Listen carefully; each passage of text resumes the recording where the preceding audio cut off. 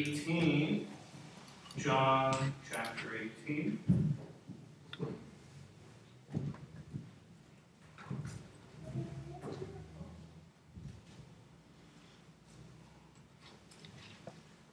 John 18, and we'll be starting in verse 10.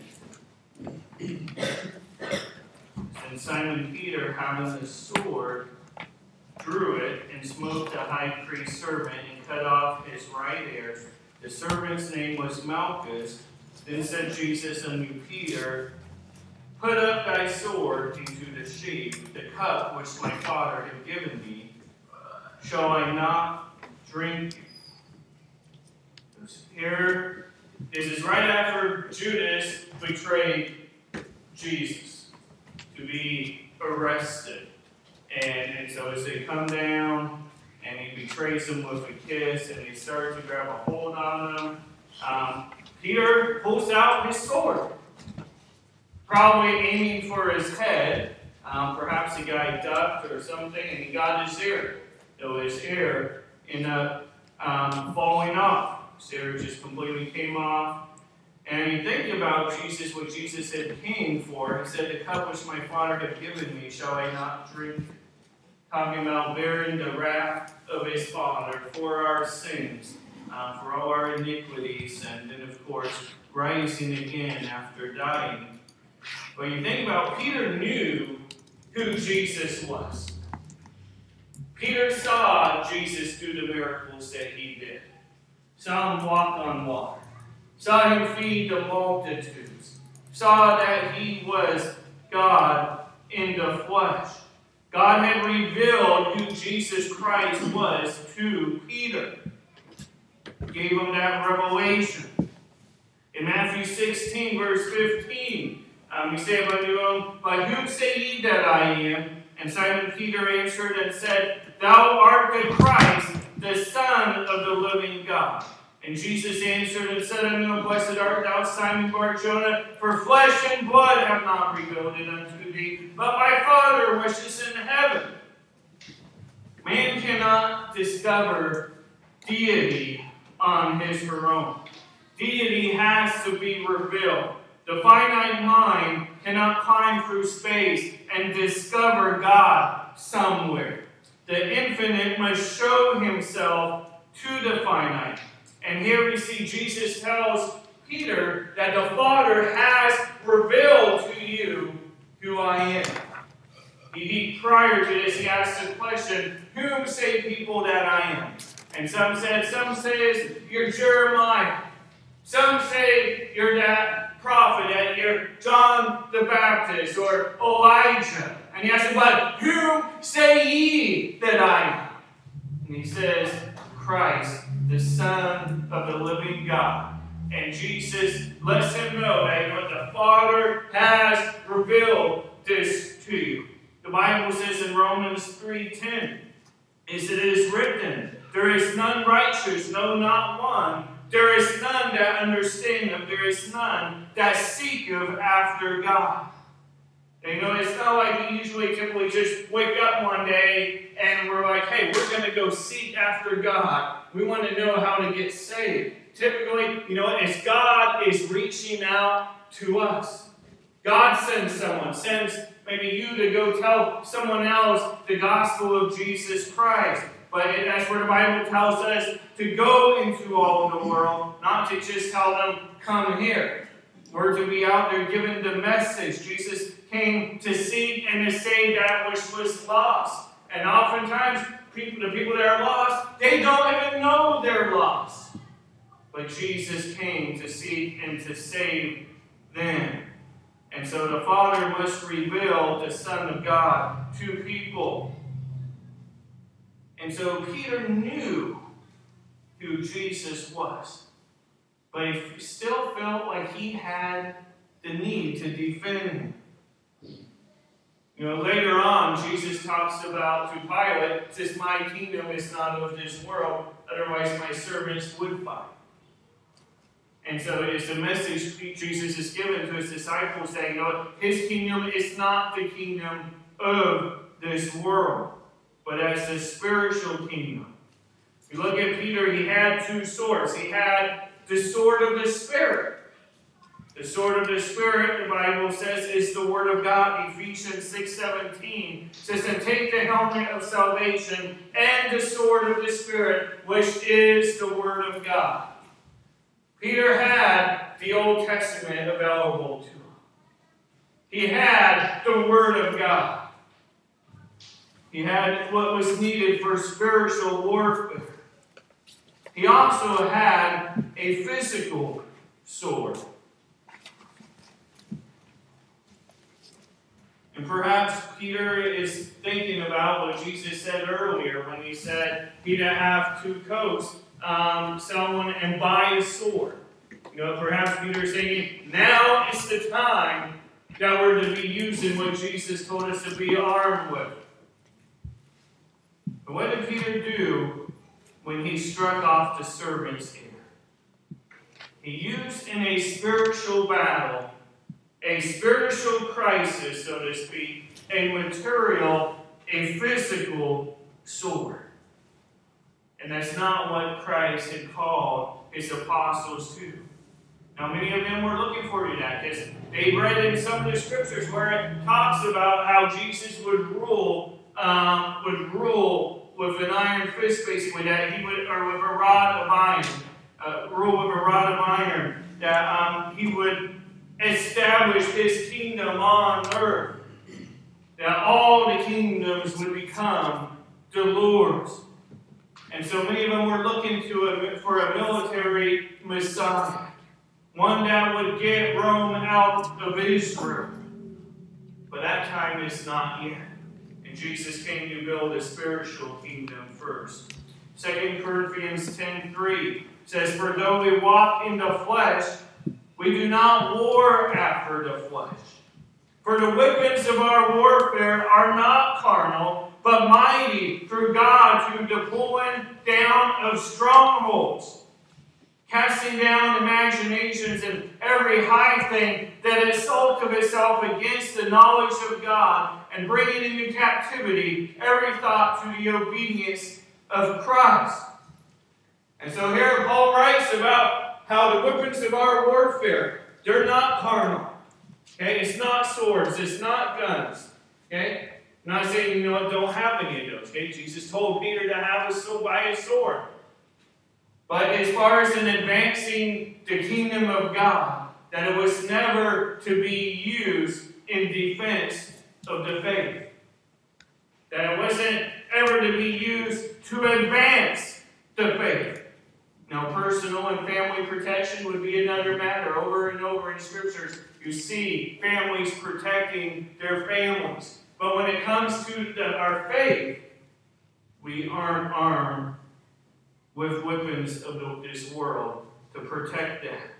But we're rather to, through God, pull down strongholds, which would be a metaphor for fortresses. And it would have readily been understandable to the Corinthians, since Corinth, like most ancient cities, had a fortress on top of the hill south of the city, in which its residents would run to and take refuge when it was needed to do so. And the spiritual strongholds held by the devil can only be demolished by spiritual weapons. It's not going to be about winning the debate. It's not going to be as Islam does and spreading their faith by the sword. That's not how the faith in Christ is to be spread. But that would be with the sword of the Spirit, which is the Word of God. Only the truth of God's Word can defeat satanic falsehoods. That's what true spiritual warfare would be. But so often we as Christians, we think the answer is something else. Sometimes we could think, we just need to change the politics.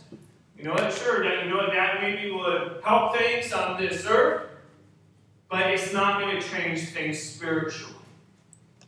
You think about it, maybe some of the issues that maybe are controversial to some, as far as like abortion, okay, pro-life versus pro-death.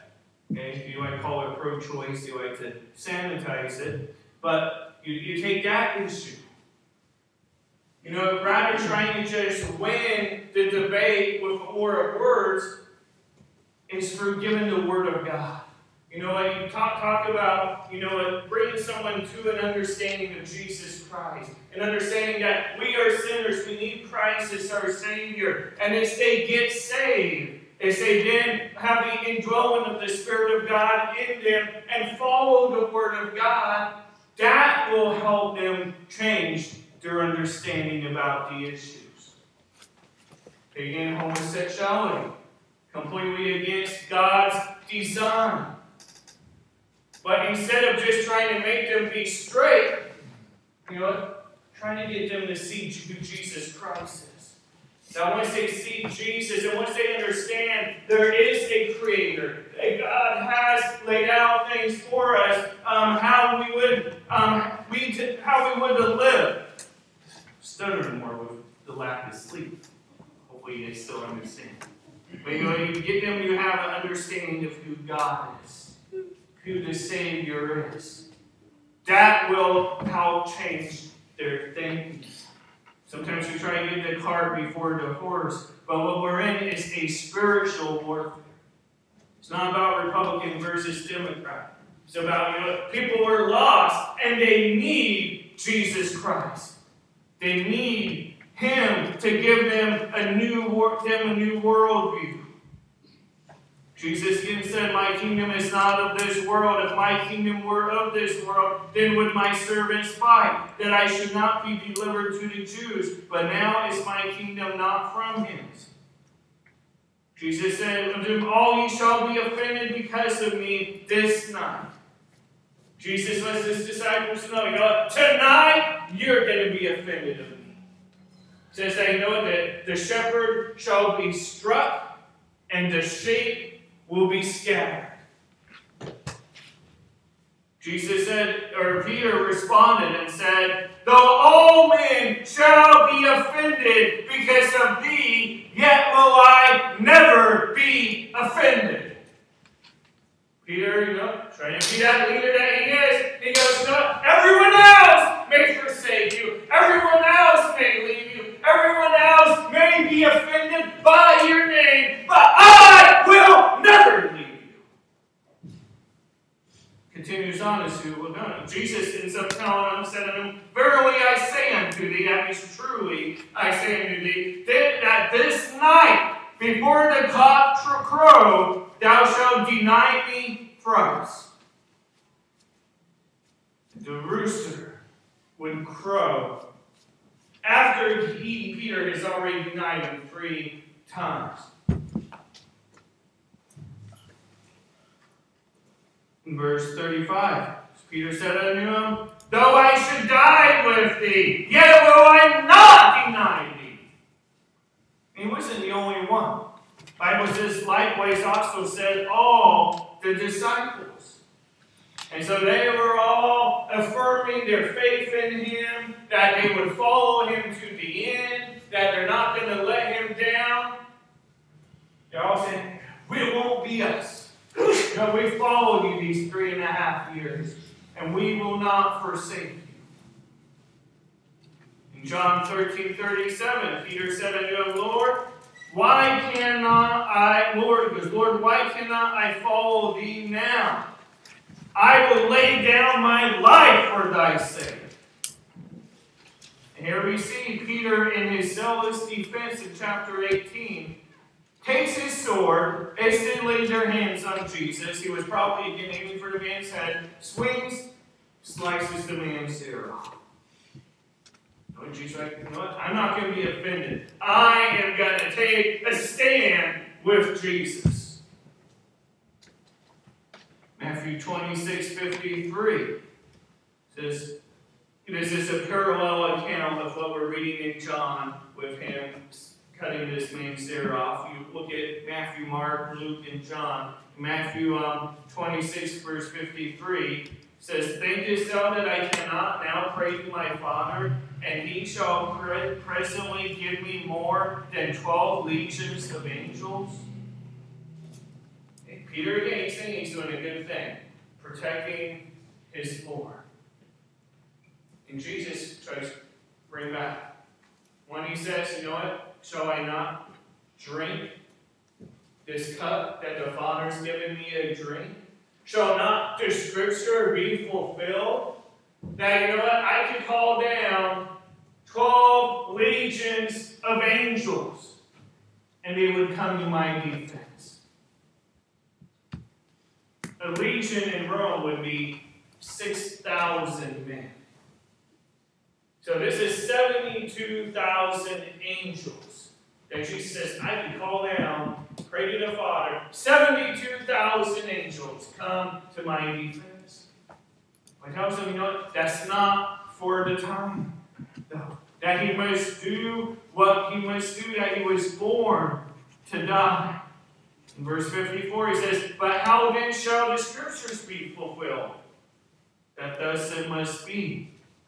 So all the gospel accounts mention this event of Peter cutting the man's ear off. Luke is the only one that specifies a unique miracle. Why? I don't know.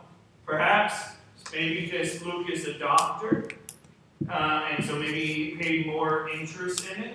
Now everything ends up happening really quickly. Maybe not too many people noticed, but it would have been pretty obvious that he struck. As his ear was struck off, we see Jesus as a miracle. Go to verse 51. It says, and Jesus suffered in Luke 22:51. And Jesus answered and said, suffer ye thus far. And he touched his ear and healed him. His ear has just been sliced off. And Jesus touches his ear. And then his ear is made whole. It's the only instance in all of Scripture where Christ healed a fresh wound. It's a miracle that's unique in that Christ healed one of his enemies. Someone coming to arrest him. And Jesus goes on. What's that say about loving your enemies? Loving your enemies, praying for your enemies. And you know what was even asked? The man didn't stop down and say, oh, my ear, please help me. At least he didn't ask Jesus that. Without any evidence of faith on the recipient. You know, oftentimes Jesus says, you know what? If thou hast faith, be made whole. Here, we don't see any mention of that. It's also remarkable that such a dramatic miracle, seeing a body part completely torn from the flesh, and then Jesus touches it and is made whole. You would think everybody would be like, whoa, what just happened? Hey, maybe we don't want to arrest this guy. But we don't see that. We see they continue on with what their plan was. He carried on with the arrest as if nothing peculiar had happened. It's the heart of man so hard that they see the Son of God right there do a miraculous healing. And they go on to arrest him. Then took they him and led him and brought him into the high priest's house. And Peter followed afar off. Okay? Peter was kind of curious. He wanted to kind of know, okay, what's going on? Like follows afar off. Maybe he thinks about what Jesus just did, what he just told him. They took him. John 18, back in John 18 and verse 12, says, then the band and the captain and officers of the Jews took Jesus and bound him and led him away to Annas first, for he was father-in-law to Caiaphas, which was the high priest that same year. Now Caiaphas was he which gave counsel to the Jews that it was expedient that one man should die for the people. So in Caiaphas believing that Jesus should die for the people, he's thinking all in the physical sense, but yet he gives a prophecy spiritually, not intentionally, but that Jesus would die for the people. That one man would die for all. In verse 15, it says, and Simon Peter followed Jesus, and so did another disciple. This is John writing about himself in the third party. He'll often write about, if we read it, you'll see that it talks about the other disciple, the disciple whom Jesus loved. He would write in those fashions, and you could figure that out by comparing the different gospel accounts where John is saying this other disciple, another one would say Peter and John. So Peter followed Jesus, and so did another disciple, being John. That disciple was known unto the high priest, and went in with Jesus into the palace of the high priest. But Peter stood at the door without. Then went out that other disciple, which was known unto the high priest, and spake unto her that kept the door, and brought in Peter. Then saith the damsel that kept the door unto Peter, art not thou also one of this man's disciples? He saith, I am not. It's the first time. See, he denies that he knows Jesus. He denies that he's one of his disciples. Now, John was known unto the high priest. Perhaps it was because he was an entrepreneur fisherman. He wasn't just a casual fisherman, but he had many, many boats, the Bible talks about, and that he had many servants, many hired servants to assist him in the business and stuff. And his father started out as being involved in all of that. It was his father's business. It is thought, according to one writing, in ancient writings, not found in the Bible, but in ancient writing, that John used to deliver fish to the high priest's house. And with John being well known, he was allowed to enter with Jesus into the court of the high priest. Peter, however, was not, and was left standing outside the door. But we see John was able to use his influence to talk to the doorkeeper, the lady, and to let in Peter come in. And so John gets Peter to be able to come in the door instead of being left outside. Imagine what John thought as he would have likely heard, possibly heard, I should say, it doesn't say for sure, but he possibly heard Peter say, I know I'm not.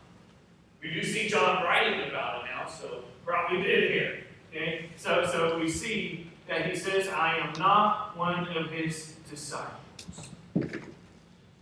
John 18:18, and the servants and officers stood there who made a fire of coals, for it was cold, and they warmed themselves, and Peter stood with them and warmed himself. The high priest then asked Jesus of his disciples and of his doctrine. Jesus answered him, I spake openly to the world. I ever taught in the synagogue and in the temple, whither the Jews always resort, and in secret have I said nothing. Why askest thou me? Ask them which heard me what I have said unto them. Behold, they know what I said. There's no young need to come to me. The people that heard me, ask them what I taught. Ask them what my doctrine is. And when he had thus spoken, one of the officers which stood by struck Jesus with the palm of his hand, saying, Answerest thou the high priest so? Jesus answered him, If I have spoken evil, bear witness of the evil. But if well, why smitest thou me? Now Annas had sent him bound unto Caiaphas the high priest. And then we end up seeing one that's related to the man who had his ear cut off, recognize him and question him about seeing him in the garden with Jesus. Notice as Simon Peter stood and warmed himself, they said therefore unto him, Art thou also one of his disciples? And he denied it. So before we get to the other man, but we see these others, they go, Peter, you're one of his disciples. And he denied it and said, I am not one of the servants of the high priest, and being his kinsman, whose ear Peter cut off, saying, Did not I see thee in the garden with him? Now this irritates Peter. Now, this man saw him, that his relative Zerah, says, I've seen you in the garden. Peter then denied it again, and immediately the cock crew. Denied him again, the third time. The cock crew for the second time. Now you'll read some of the Gospels, and it talks about the cock crowing, and then the other time talks about, you said, the second, it'll crow 2 times, and it would happen. Some try to make that out to be a contradiction. But you study it out, kind of research it out. One, there's different possibilities. Could be that, there's a particular rooster, when that one would crow. It's about an hour apart. But Mark talks about when it crows the second time, you'll deny me 3 times. You see, Mark expands on this, says, And the maid saw him again and began to say to them that stood by, This is one of them. And he denied it again. And a little after, they that stood by it said again to Peter, Surely thou art one of them, for thou art a Galilean, and thy speech agreeth thereto. But he began to curse and to swear, saying, I know not this man of whom ye speak. Now remember, this is the same man that told Jesus, Though all men be offended in thee, yet will not I. I'm willing to go to death with you. I'm willing to die by thy side. I will never deny you. And Jesus had just told him, You're going to deny me 3 times. You think maybe that first time the thought came to his mind, he would have thought on it. No, denied him 3 times. One that got to walk on water. He's the only one that was willing to jump out of the boat. And he walked on water, Jesus holding him up. Sure, he had a lapse of faith and he sunk. He's the only one that was willing to jump out. He saw again the miracles of Christ. And yet he denied them. Saying, I know not this man of whom ye speak.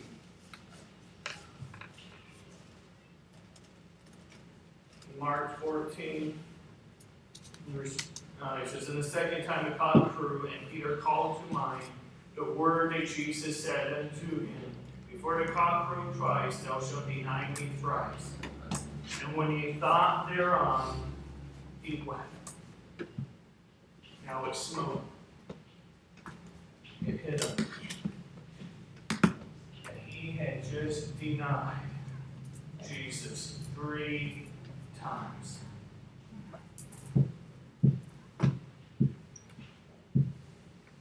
Some things we can learn from this. Boasting of our abilities is an invitation to failure. We boast of our abilities is an invitation to failure.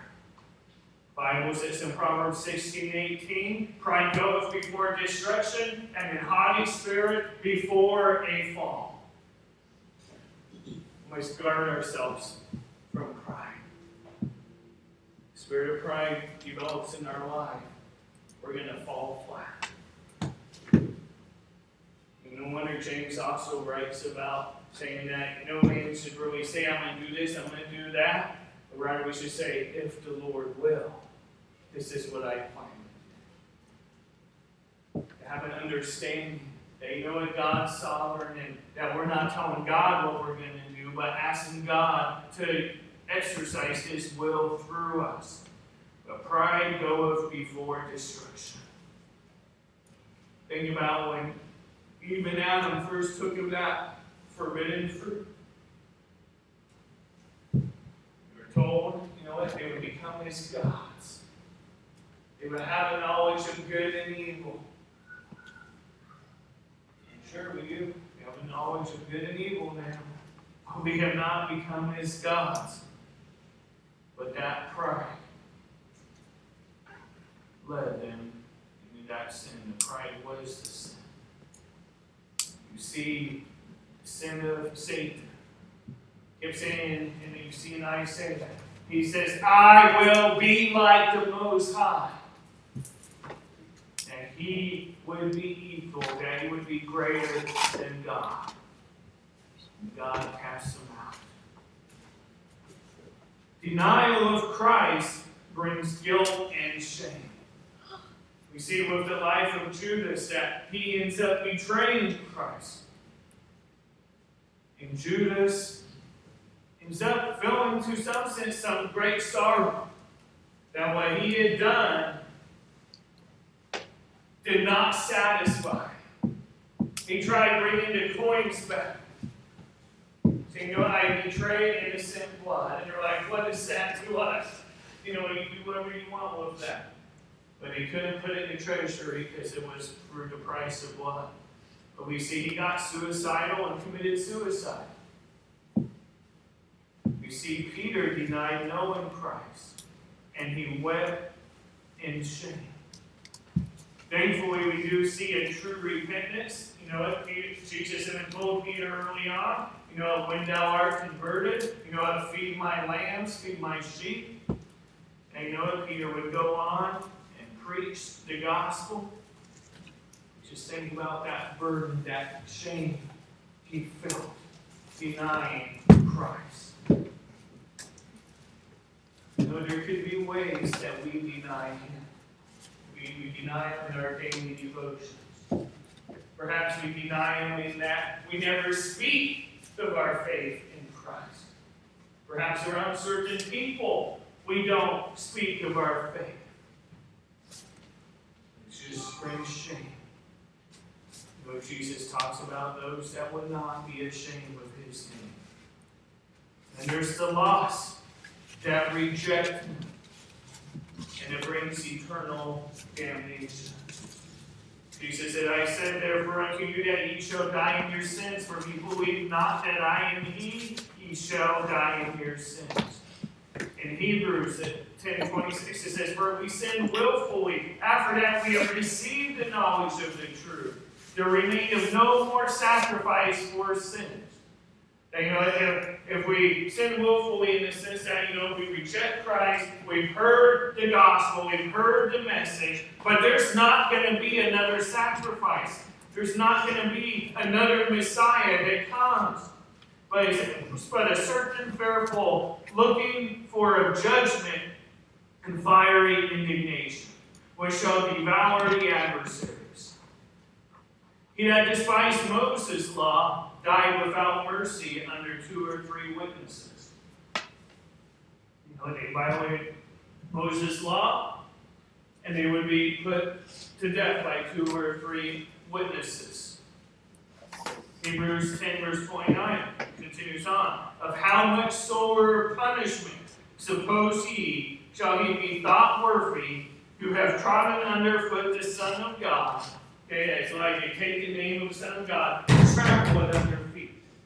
It's a complete rejection of Christ and trample the Son of God under feet. Counted the blood of the covenant where he was sanctified an unholy thing. That they looked at the blood of Christ is as dirty, as unholy, and have done despite unto the Spirit of grace. The Bible talks about how the Spirit reproves the world. Reproves the world of righteousness, of sin, and of judgment. But they reject the promptings of the Spirit of grace.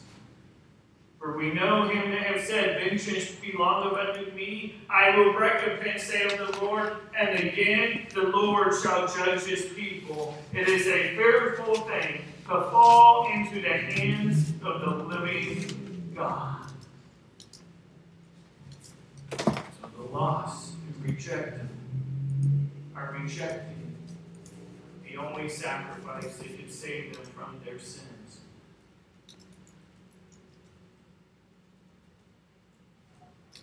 Judas betrayed Christ, committed suicide. Peter, he denied that he knew him. But we do see his life changes, and that we see he writes in the first, second epistle of Peter. We see him often writing about the experiences that he went through. And what used to be his weaknesses ends up being his strengths in walking in the Spirit instead of in the flesh. And that's where we must remember we can't fight spiritual warfare with physical weapons. Peter tried following Jesus in his own power, and it failed him. In his own power, he thought, I will never deny you. Never. Everybody else might, but not me. Try that in his own power. But Jesus said in Matthew 26:41, watch and pray, that ye enter not into temptation. The spirit indeed is willing, but the flesh is weak. Sometimes the spirit is willing. Peter had a heart of gold. He's like, I won't deny you. But in the flesh, he became weak. As people started to question him. They're like, wait, you follow that man? This man that just got arrested for blasphemy? And you follow him? He's like, no, I don't know the man. I've never met the man. The spirit indeed is willing, but the flesh is weak. And maybe we realize that about ourselves. That's where the Bible talks about when we need to exhort someone else that's in sin and try and get them to get things right with the Lord, that we don't do it in a haughty spirit, but that we consider ourselves also, that we likewise can be tempted. Ephesians chapter 6. We see the Apostle Paul writes about the spiritual armor of God that we need to fight this battle. It says, finally, brethren, be strong in the Lord and in the power of his might. Put on the whole armor of God, that ye may be able to stand against the wiles of the devil. Be strong in the Lord and the power of his might. Put on the whole armor of God, they may be able to withstand against the wiles of the devil. That says tricks. For we wrestle not against flesh and blood, but against principalities, against powers, against the rulers of the darkness of this world, against spiritual wickedness in high places.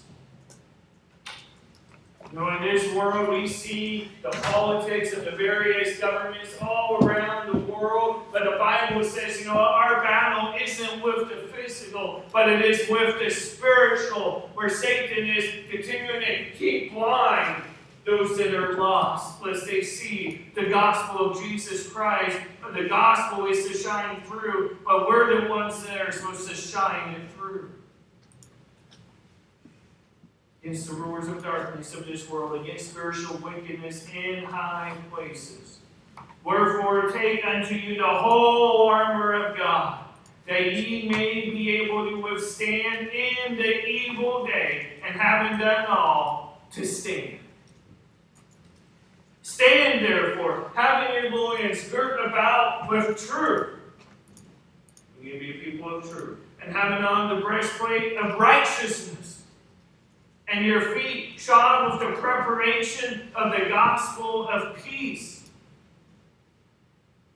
Above all, taking the shield of faith, whereof ye shall be able to quench all the fiery darts of the wicked, and take the helmet of salvation and the sword of the Spirit, which is the word of God.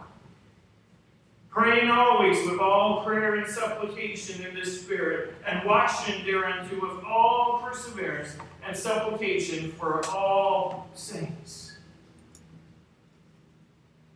I'll go over that sometime this week, Ephesians chapter 6. And look at the different parts of the armor. And that's what we're to be putting on. It's the whole armor of God, that we may be able to withstand the devil and withstand the evil day. That we may not deny Christ in our own life. To deny that we know Him. We have the Spirit of God dwelling within us. May we not be prideful in thinking it can't ever happen to us. Let's go ahead and stand. And I think we're going to go ahead and sing a hymn that we didn't do earlier. Solomon, come on up and we'll sing the song of the Newberry. Best way to get rid of all the various, turn the television off. Understand also that our warfare is not physical. It's a spiritual